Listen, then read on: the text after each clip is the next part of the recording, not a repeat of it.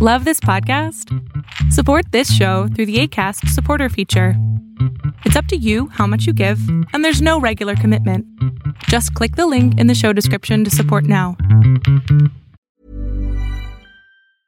Life is full of awesome what-ifs, and some not so much, like unexpected medical costs. That's why United Healthcare provides Health Protector Guard fixed indemnity insurance plans to supplement your primary plan and help manage out-of-pocket costs. Learn more at uh1.com. Hey, I'm Ryan Reynolds. Recently, I asked Mint Mobile's legal team if big wireless companies are allowed to raise prices due to inflation. They said yes. And then when I asked if raising prices technically violates those onerous two-year contracts, they said, "What the f*** are you talking about, you insane Hollywood ass?"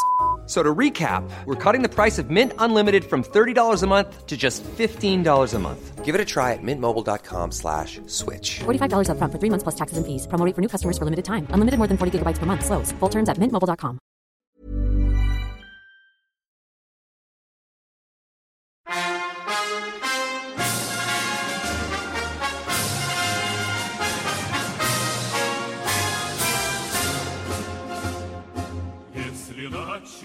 Greetings, comrades, and welcome to the Eastern Border. Happy Halloween to you. Or, in some other cases, Happy Reformation Day. Because, well, those things are, at this point, both in Latvia, because Halloween's one of the traditions that have entered our collective consciousness and that we celebrate. So I thought, might as well do a Halloween special episode. I really haven't done these in the past. But that left me with a bit of a problem, since I speak about terrible, horrible things on a daily basis. Well, almost. Like, every show is something mostly bad. Sometimes fun, but, talking about gulags on Halloween is, kind of not Halloween. Besides, all the werewolves and vampires and ghosts on the planet combined, even if we presume they're all real, don't hold a candle to our beloved Uncle Joe and other dictators, So, let's go with something a bit more lighthearted here, since, well, I found a book my friend told me about some incidents too about weirdness in the Soviet military. This is going to be a bit more of a spooky episode. However, to be fair, something spooky about World War II is still more lighthearted than what we do usually, which kind of speaks volumes about what our show is when the Halloween episode where the spooky stuff gets mentioned is the sort of a lighthearted one. Yeah, that's a fun thing. We're still working on the Brazil episode, and we're going to have a special collab with the history of Georgia. There's a full name of it, History of Sacramento, Georgia. I can't really pronounce it properly, though, but this is coming. This is coming. We're recording later tonight, so that's going to be great. However, I wanted you to know that these stories are basically a bit of a tall tale situation. You can't really verify any of them, and they're he said, she said stuff, but these are sort of the urban legends that went through the Soviet military that soldiers would tell each other next to their campfire, and that all of them would, of course, swear were 100% and absolutely true. But, obviously, I will not guarantee their truthfulness, nor I will explore how truthful they may be. For that, go visit Scott and Forrest's Astonishing Legends podcast. I mean, they do all the supernatural stuff, and their show, by the way, is also why I chose not to touch on the Dyatlov Pass, because the Dyatlov Pass has been, well, done so many times already, and on podcasts that are my friends, no less, that by this point, a lot of people have done it, and I've actually given advice on some of those shows, so go check out those instead. But we have some stuff that is only available in Russian, which you probably haven't heard of, and this concerns World War II and the strange experiences that soldiers lived through there. So I hope this is interesting and some new material for all of you. And one of these sources that I have is a book by one Alexander Bushkov called Drugaya Ulica, or The Other Street, which is, well, something that all of you Russian-speaking listeners of mine should take into account. But yeah, happy Halloween, and let's try to be spooky. Oh, I should never try to be spooky again on the show, I suppose. Anyway, let's hope for a fun episode, and yeah, our webpage is being worked on once again, and it's coming soon, finally, because turned out we lacked the PHP 7 upgrade on our servers. We've done that, now we have PHP 7, it's all gonna go back to the way it was, You'll also, again, be able to buy all the Rus and Sov stuff, and we're going to have our own merchandise, t-shirts and everything incoming. The problem with that is that we'll probably launch this with some sort of a fundraising Kickstarter stuff, but not that we need funds, just that we need to order the t-shirts ourselves. It's kind of not like the last time where you could just go and click and get the t-shirts done. This time we need to order them in batches. So to order the first batch, we'll be making, I'll announce it a bit later, I guess, in the next episode, a fundraiser where we'll show you the t-shirts more when the kind of all the site opens. So then you'll be able to pre-order them, and all the profits from that will basically go to making more t-shirts and mugs and hoodies and whatever, so that we have a stockpile of them. And after that first event, we will be just available for service, at least for a certain time. Why should you help us in this way when this comes out? This will also be mentioned in all the social media, of course, is because the first people who buy this stuff, well, they're getting their shipping free. Because you have to realize that, one, this is the era of the global pandemic, so shipping takes a while and it's quite costly. So we will be, sadly, adding the shipping costs later on. But for those people who will participate in this whole event, so that we could set up and, buy a bunch of t-shirts to mail you, basically, so that everything goes smoothly and without interruptions. For those people, we'll be sending them free of charge, as a gesture of goodwill towards you guys who support us. And yeah, I'll let you know when this pops up, because this has been such a long process of making everything run smoothly and testing things. It's been a bit of a challenge, and since I'm also doing a day job now, making ads, yeah, it's quite difficult to pull this off on time, and organizing people is a bit of a chore too. That's about it for the organizational part. Oh yeah, and of course, if you're a Patreon member, then I think we will set this one up so that our patrons will never have to pay for shipping for anything on the site. Just so, we'll set up something there as well, because I think that's just fair. And if you're listening to some ads here, if you become a patron, we post our episodes on Patreon without ads at all times, so go check that one out. And also, if you're from Ontario, Canada, well then, please poke me. I think I'm running some political ads there, due to the fact that ACOST messaged us and told us that, well, they asked us, as you guys have an election or something coming, and I think that up until the December 2nd, we'll be running some political ads on the show. I just like to mention that I am in no way affiliated with a political party, and I think that you should vote according to what's best for you and what your political consciousness says. However, I also, like the Canadian election money, and even though I might not condone what they stand for, and I honestly don't know what the given party or parties will stand for, I presume that the show should be an avenue for critical reasoning and thought, and hey, if someone wants to advertise through ACOST on this show about something, well, then they might have found the show applicable to their interests, and they think that, well, maybe the listeners of the show are their potential voters or something, so I don't know. Let me know what the party even is or something. Just know that I'm not affiliated with them. They offered ACOST a lot of money, or so ACOST claims. This will be good for the revenue of the show, but I don't really know. I really don't know what they stand for. I just think that, hey, if they want to run their ads on my show, I'll let them. I just let them because, hey, we're a bit of an open platform where this comes in, and I can't really control my ads anyway. I know that, again, I have been advertising Lockheed Martin at one point. Okay, so when that's out of the way, let's get to the meat of the episode, since, well, we have a couple of stories for you to digest in this weird, spooky Halloween season. So, the first story is about the Soviet army in the south. Well, the first two stories will be about this. To give you a bit of a context, during World War II, the Soviets, together with the British, entered Iran. But that was, by the way, even before the Nazis attacked the Soviet Union. It was in early 1941. See, Iran had been kind of flirting with the Nazis for a bit. They had the situation where they had some Nazi troops there, sort of, kind of, and the government was mostly pro-Axis. They got overthrown and capitulated on the 31st of August, 1941, but there was a thing to basically create a buffer in case Turkey decided to invade there and to secure the oil fields. It was kind of a lesser-known theater of the whole Second World War. But yes, there was this Anglo-Soviet invasion of Iran together to secure the southern border. Iran had basically no forces, and it was, well, weird all around. And most of the first early skirmishes and everything wasn't really skirmishes, it was basically just some border clashes, some steppe, and everything happened in places no one really cared about. No one cares about the village with the 3 homes on the hill or whatever. But the Soviets kind of wanted to be more secure. Again, this happened even before the Nazis attacked the Soviet Union.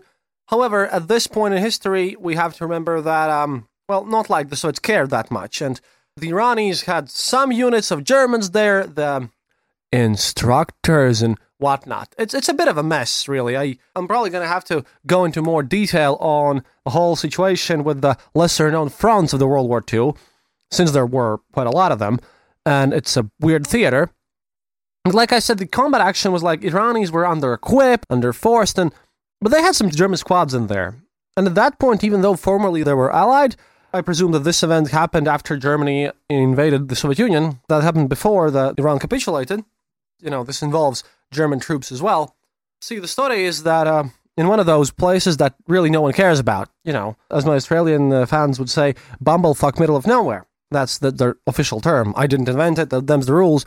So over there, a squad, imagine just, a random military squad of the Soviets, from 10 to 15 men strong, really.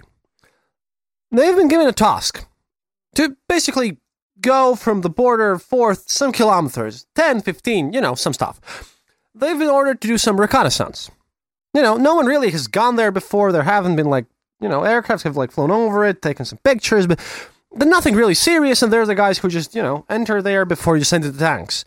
Because, it's one of those places where no one cares. They have been told from, the aerial reconnaissance that there's a kind of a tiny possibility with maybe some German small squads being sent there. Nothing really serious, It's a place in the desert, and it's kind of weird terrain, and small village here and there, but again, nothing serious. No one cares, but, you have to go there to keep the line going. So, basically, they do their advancing stuff in this little scout party, and they travel for about, 10 kilometers or so, and then they notice an APC there. They just use a telescope to spot an APC there. And the scouting party there report that an Oberleutnant with some soldiers and officers are just, standing there. But, they're not really doing anything. They're just there.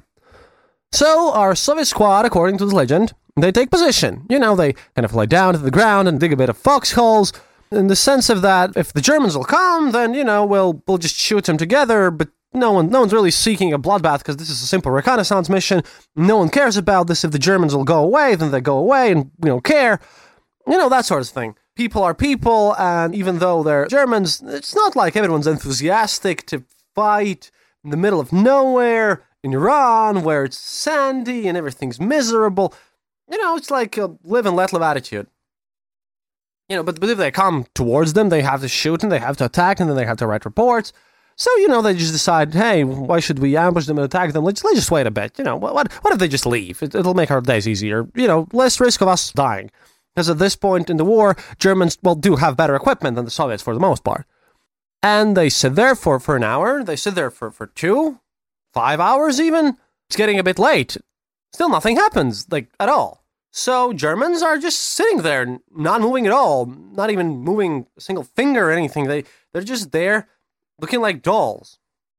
But they don't look like dolls, because if you look at them real close through a telescope or some sort of magnification, then you would notice, mannequins from real people. It's not that hard. But they just are sitting there in positions, not moving at all. The German officer even has, his flask in his hand and hasn't moved one bit, except when wind blows. And there's slight tinges in the wind, and it's just weird. So they, check optics again and again, and these people there, they're being human-like. They're not mannequins. They're completely not moving. So, after a couple of hours, the sergeant of the squad, who leads the whole thing, because, like I said, it's not a lieutenant, it's just a sergeant, and no one cares about this miserable, forgotten place on the planet Earth. So he decides to basically check it out. So these people advance, very carefully though, drag themselves through the sand, and and they crawl a bit, and, just to take a look. And they come closer, the Germans are still not moving at all. And they come really close to the Germans, and they're just not moving, because they're all dead. They seem to be dead, they're not even breathing. But they're still in their standing position, sitting position, they're not laying on the ground, there's no blood, there's nothing. It just looks like they're all frozen in place. Soviet squad just goes around and checks for mines, checks for whatever could have killed them, because it's a weird position since, like I said, Iran is a country that at this point in history is friendly to the Axis powers, is being invaded together by the British and the Soviets, and while they were doing this, the Germans invaded the Soviet Union. It's lots of chaos, lots of mess, right? But there could be mines there. I mean, who knows, right? But there are no mines, there's nothing. So then, one of the squad decides to basically touch them, and he fixes his bayonet, and together with the sergeant, they just poke them. And that's kind of weird, because this is where the weird stuff happened, because as soon as they poke them with the bayonets, all these people, all these Germans, just instantly turn to ash. According to this report, all the Germans, well, except for the APC, of course, everything just instantly turned to ash and were blown off by the wind. Now, this obviously freaked everyone out, but according to my aforementioned author, this was written in the official reports. And it is kind of creepy, because like I said, there was no blood and no bullets and nothing really, just that. Another example of why the soldiers tend to be superstitious. Well, more superstitious than normal people anyways. Navy is its own beast as far as I know. But yeah, this is the first case where the Soviets experienced something truly weird. Here's another one for you. From the same region, about the same time. Like I said, all this Iran invasion was a massive mess. In this case, another group drives in an APC. The task is similar to the previous story, but this time it's scouting a road with everything that entails. This is in a bit more central location. There is a desert there, so everyone has obviously water and other supplies necessary, and they're sent to scout in force. So, there's a young officer, young and ambitious, and two soldiers in this case. And this story was told by one of the soldiers. 3 people driving a car, split off from the rest of their squad, just to scout a road and surrounding areas. For mines, for whatever.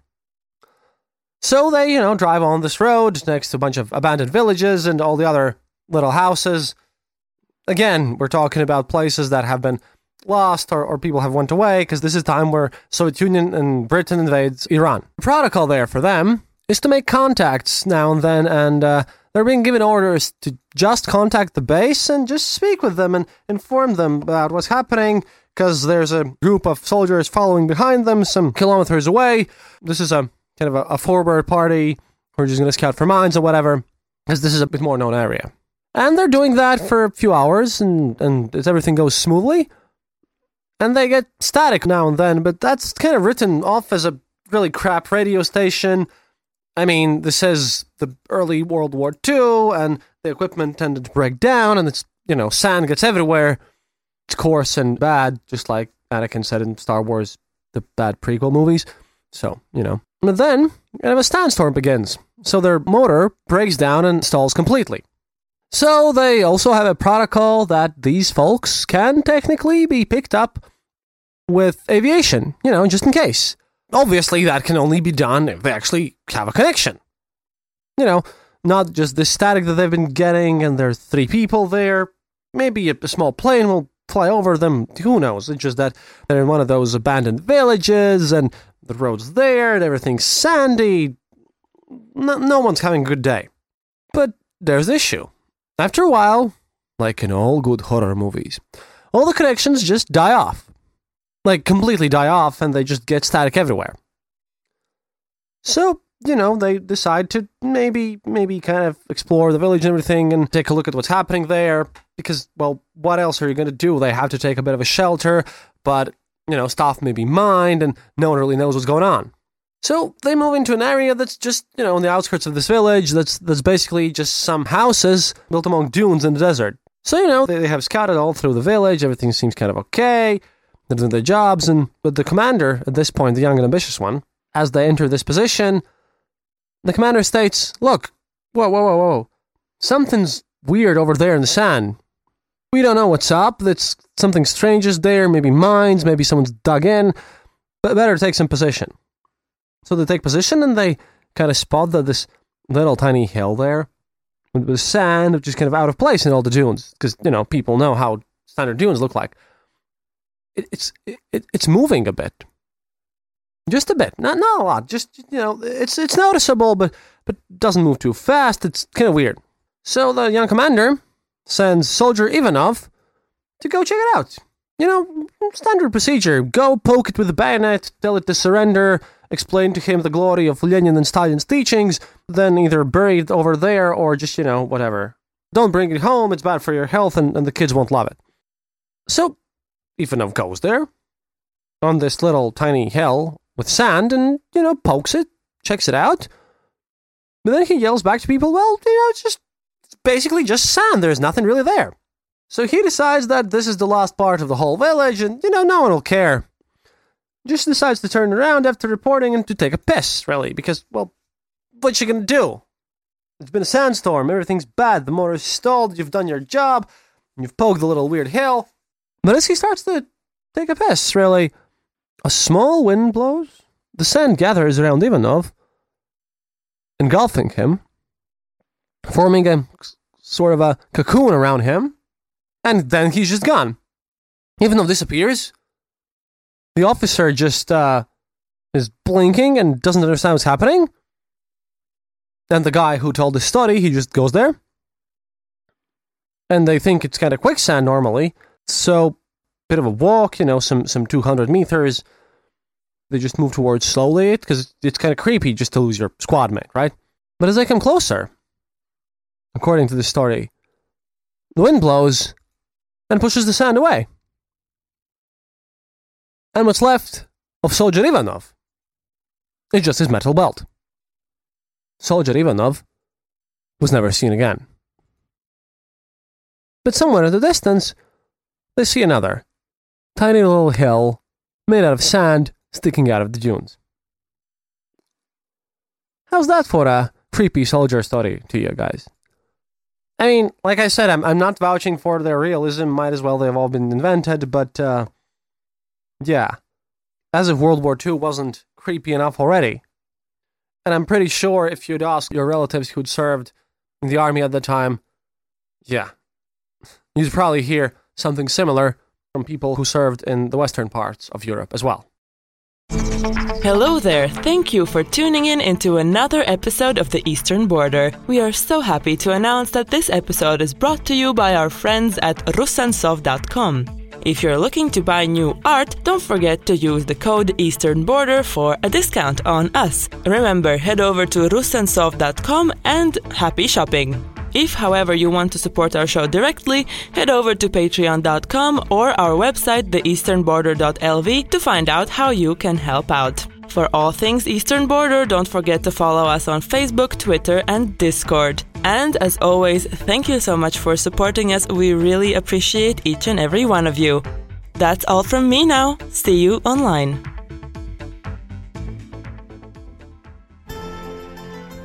This podcast brought to you by RussianVoiceovers.eu. Enjoy. It's that time of the year. Your vacation is coming up. You can already hear the beach waves, feel the warm breeze, relax, and think about work. You really, really want it all to work out while you're away. Monday.com gives you and the team that peace of mind. When all work is on one platform and everyone's in sync, things just flow. Wherever you are, tap the banner to go to Monday.com. A lot can happen in 3 years, like a chatbot may be your new best friend. But what won't change? Needing health insurance. United Healthcare Tri-Term Medical Plans, underwritten by Golden Rule Insurance Company, offer flexible, budget-friendly coverage that lasts nearly 3 years in some states. Learn more at uh1.com.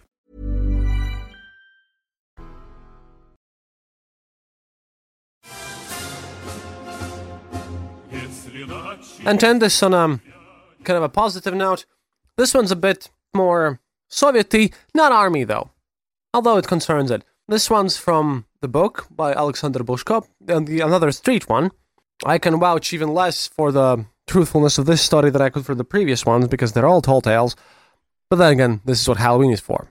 I'll read you this one in full because it's a bizarre story again, and it's about fishing, and it happened after the war, and it concerns one of the largest rivers in all of Soviet Union, since we like to fish here a lot. Basically everyone fishes. I do that sometimes too.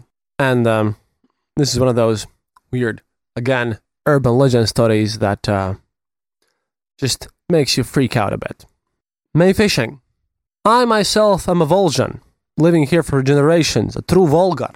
All my life, with breaks for study and war, I've spent here on the Volga Mother. I love her, although now she's no longer the same, disfigured by great construction projects.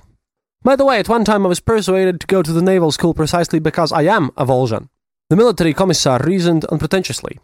They say you are no stranger to water. There's a lot of water there, and you grew up on large river, swim like a fish. Only I managed to hang out. I don't think I would have been able to explain my thoughts, the difference between the Volga and the sea. Yes, even now, I could not formulate precisely. See, there's a lot of water in the Volga, and a lot in the sea, but I don't like the sea at all. It's different. Different type of water. Either the fact that it's the sea, and as a matter of fact, the sea usually has the only one coast that you can see, or whatever. Can't really explain it. In a word, I am completely indifferent to the sea. I just like my Volga River. In order not to anger the military commissar and not to break my brains too much, I didn't get into these tongue-tied explanations. I came up with a more convincing excuse. They say, although I grew up on the river, I can't stand the pitching at all. They say every time I got on a boat in bad weather, and the Volga is a very healthy river, I fell in layer and turned inside out. It was terrible. Seasickness, Comrade Military Commissar, can't really do that. And if I have seasickness on the river, what will happen to me in the sea? And this worked for me. There was no medical commission under the military commissar that could determine on the fly whether a person had sickness or not. It seems like you can't really install it, too, to other people. The military commissar scratched the back of his head and, instead of the naval one, wrote me a referral to an artillery school. As you know, I had excellent grades in mathematics, which is quite necessary in artillery. At this point, I did not fight back. Cannons are an interesting thing. Went through the whole war as gunman. So this is where I'm leading. In a war, in addition to a passionate desire to return alive and untouched, many still have a constant longing for something of their old peaceful pre-war past.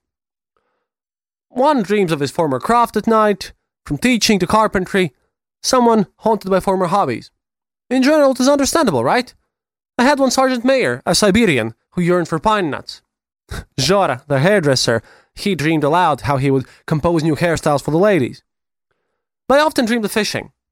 I was an avid fisherman. Ever since my young age, whenever I was able to, I just put a fly on the hook and try to catch something like that. Well, after a while, time when we boys had, real hooks and real instruments, and sometimes a line, which was not braided from horsehair for once, but the real one, from a real shop, that's when you get used to Volga. And it so happened, and nothing surprising really, that during the whole war, I did not have a chance to fish for real. A couple of times finding ourselves in a suitable place, and with one biscuit in our pocket, they solved the matter in a simple soldier way. Threw grenades in the river to catch fish, but to call it fishing, that's just massacre of fish, not true fishing. So, after the victory, at the end of May, our artillery regiment was deployed in Slovakia, in the immediate vicinity of the Morava River.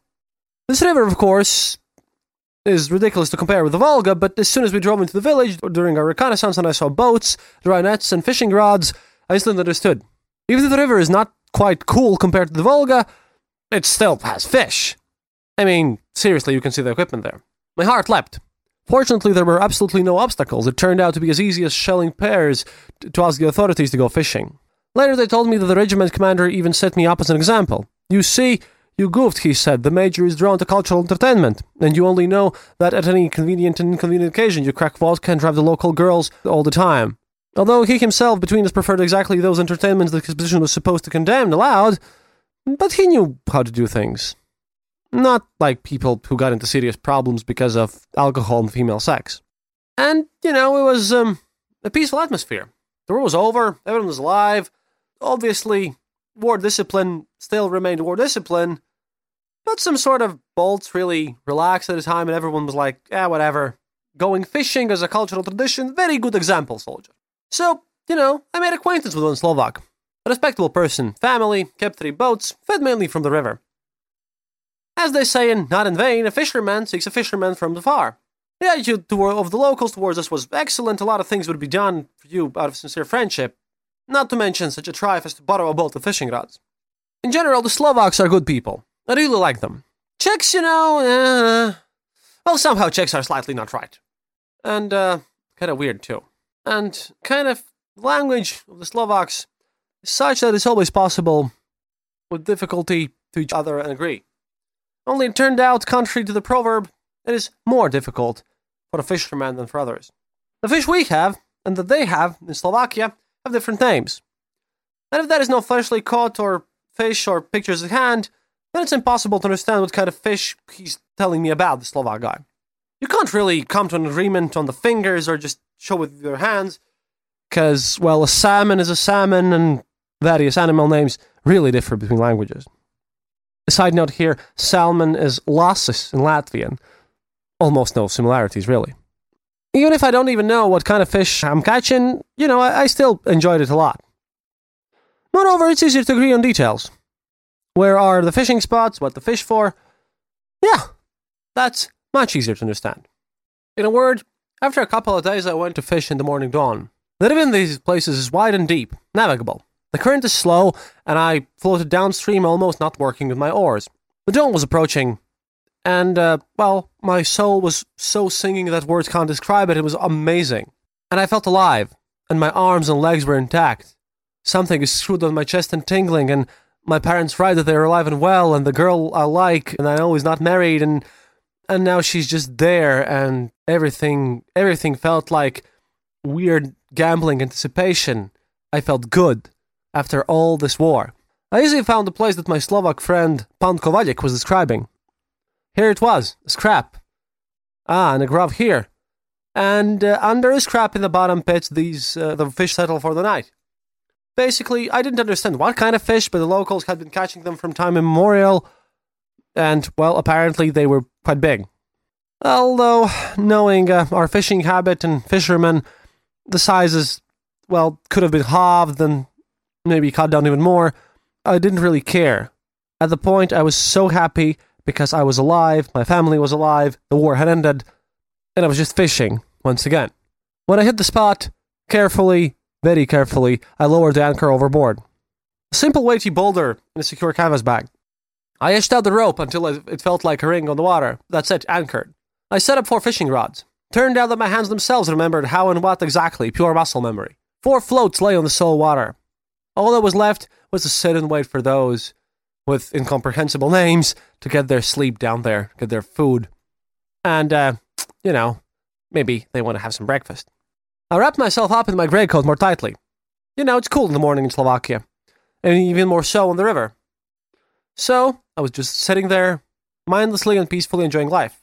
The sun was already risen above the horizon, the fog was gradually melted away, and everything was just so silent. Only sometimes quiet, indistinct babbling, splashing, bubbling was heard, but this was familiar to me through and through because, the river is always filled with such various sounds, which often can't be named, and that's why I feel it all at home. Of course, you can't compare this river with Volga, but let's not get picky here. And this is the moment where the thing, appeared. They moved from left to right about 10 meters from the boat, in a perfect line at regular intervals. Everything looked like a whirlpool funnel. The diameter of a saucer and the depth of a palm. Geometrically regular cones with their tops upside down. The speed of rotation of the water in the funnels was, judging by estimates, rather high. The interior of the overturned cones seemed more likely not water, but a solid surface. This strange line did not move so fast, kind of like a man walking at a brisk pace but not running. I counted them right there, 11. The artilleryman, he has a good eye. All the time, after all, he has to keep several moving objects in his field of view to estimate the speed, distance, and much more at the pace. Especially with us, divisional, who really did not fire from stationary close positions leading fire, but we had to act directly in the battlefield. I looked at whatever that was for a while. They moved so beautifully. And then it seemed like a knock. This does not happen. There are no such whirlpools, strangely stable, so to speak, and even moving upstream like a flock of ducks. Whirlpools in the river are a common thing, only they're always in the same place. But I have never heard of anything like this in my whole life. And then they turned to me. The slender line crumbled, went as if in a bunch, then very close to the boat again stretched out in a line, stood in place as if there was no current at all. Kind of dumb, stupid thought, but it looked like someone was looking at me. But who? The water was not particularly clear, but I did not notice that in the water under them, at least something could be seen. As if they would be by themselves, and I didn't know what was happening. They began to circle around the boat, slowly as if lazily, no longer keeping their distance, one faster, the other slower, others now and then swimming closer, but not really close. They would move towards me and sail away, and they were just whirling around me for unknown reasons. I was here, and I was a combat officer, and a native of the Volga, and I felt somehow uncomfortable. Just because I knew for sure, this should not be on the river, neither on the Volga or the local Morava, or even on some Ganges for all I care. I knew what I was seeing and hearing. I'm a combat officer after all, but this? Yeah. I just sat there, and they circled and circled, and my soul, everything was more and more restless. Of course, I forgot to think about the fishing rods. Suddenly, anger rolled over me from the most complete misunderstanding of the spectacle, and I was about to take up the oar to move one at a time, which was spinning very close. But something stopped. After all, I didn't know what there was. Like, I used this oar. It was weird. The sudden situation changed. I felt like I was throwing myself into battle, randomly, not knowing what kind of enemy was in front of me, what strength he had. It's interesting that I somehow immediately started mentally calling them it. Well, it can't be simple water, I thought. There must be something else behind all of this. I started to estimate without panic. What if it turns the boat over for me? What if it is such that he can do it? Will the boat turn over? Will I have to somersault? Will I swim to the shore? About 100 meters, water's calm. In principle, it's okay. I'm a Volga man. I'll take off my boots quickly, I'll swim in my clothes, there's nothing to do. But, in case of whatever, it'll test me. At one time, I even thought about shooting the nearest one. I had a pistol in my holster, and it was with me. The spare clip in my pocket, the distance was trifling. But again, I thought, what if I shoot it? What will I get back? I don't remember how exactly long it went on. I figured out not so long, a few minutes. Really didn't count time at that point. Finally, they moved away from me.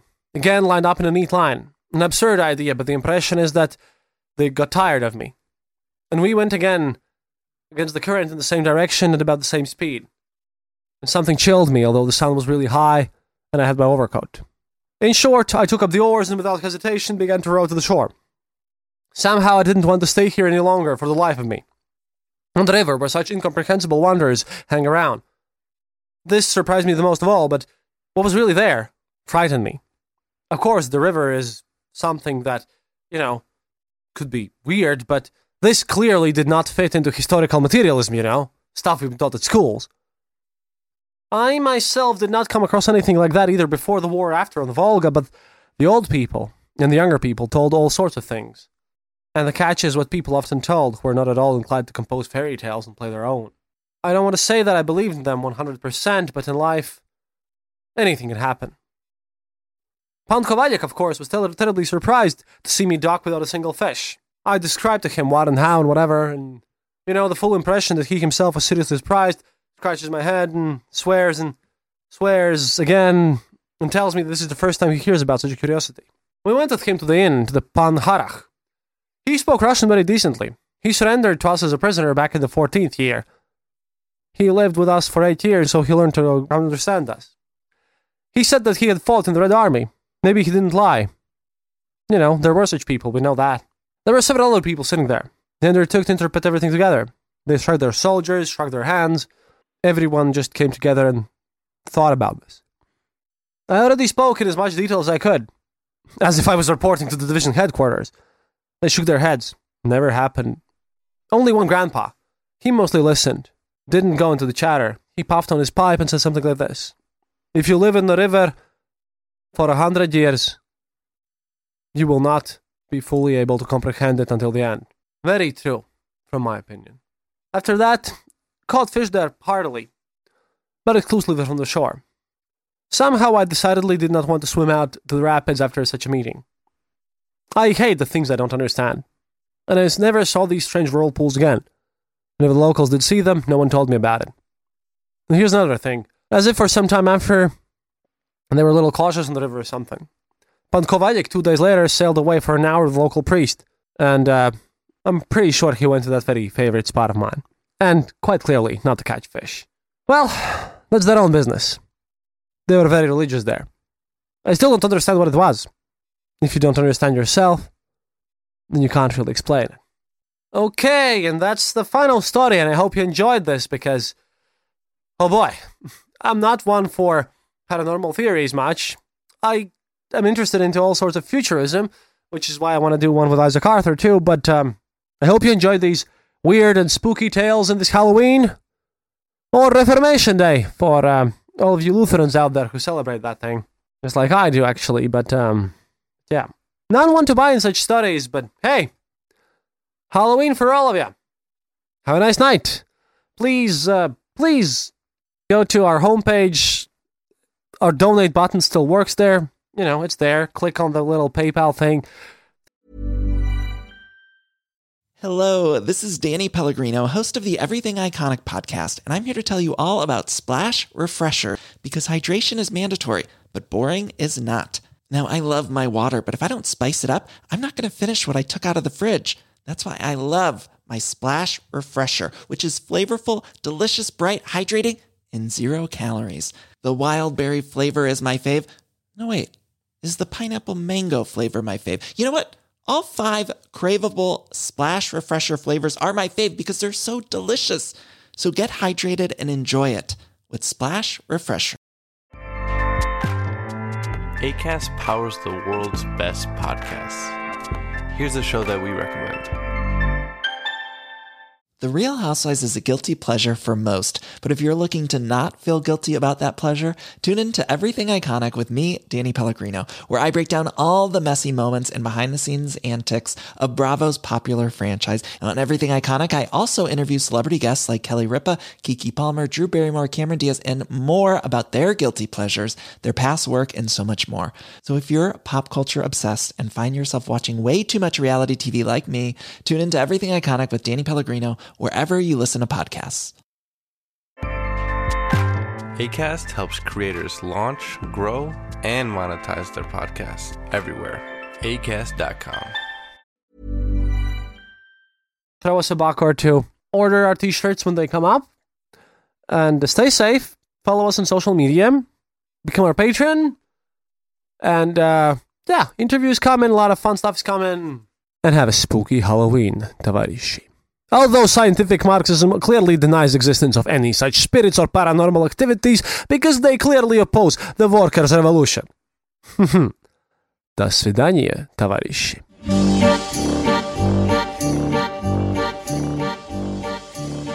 Thank you for listening to The Eastern Border Show. If you have any questions or comments, go to our website, theeasternborder.lv, and leave a comment there. Or email us at theeasternborder@gmail.com. We'll be sure to answer. You can also follow us on social media and contact us there. If you enjoyed this episode, then leave us a review on Apple Podcasts and tell your friends about us. It really helps us grow the show. And remember, happiness is mandatory.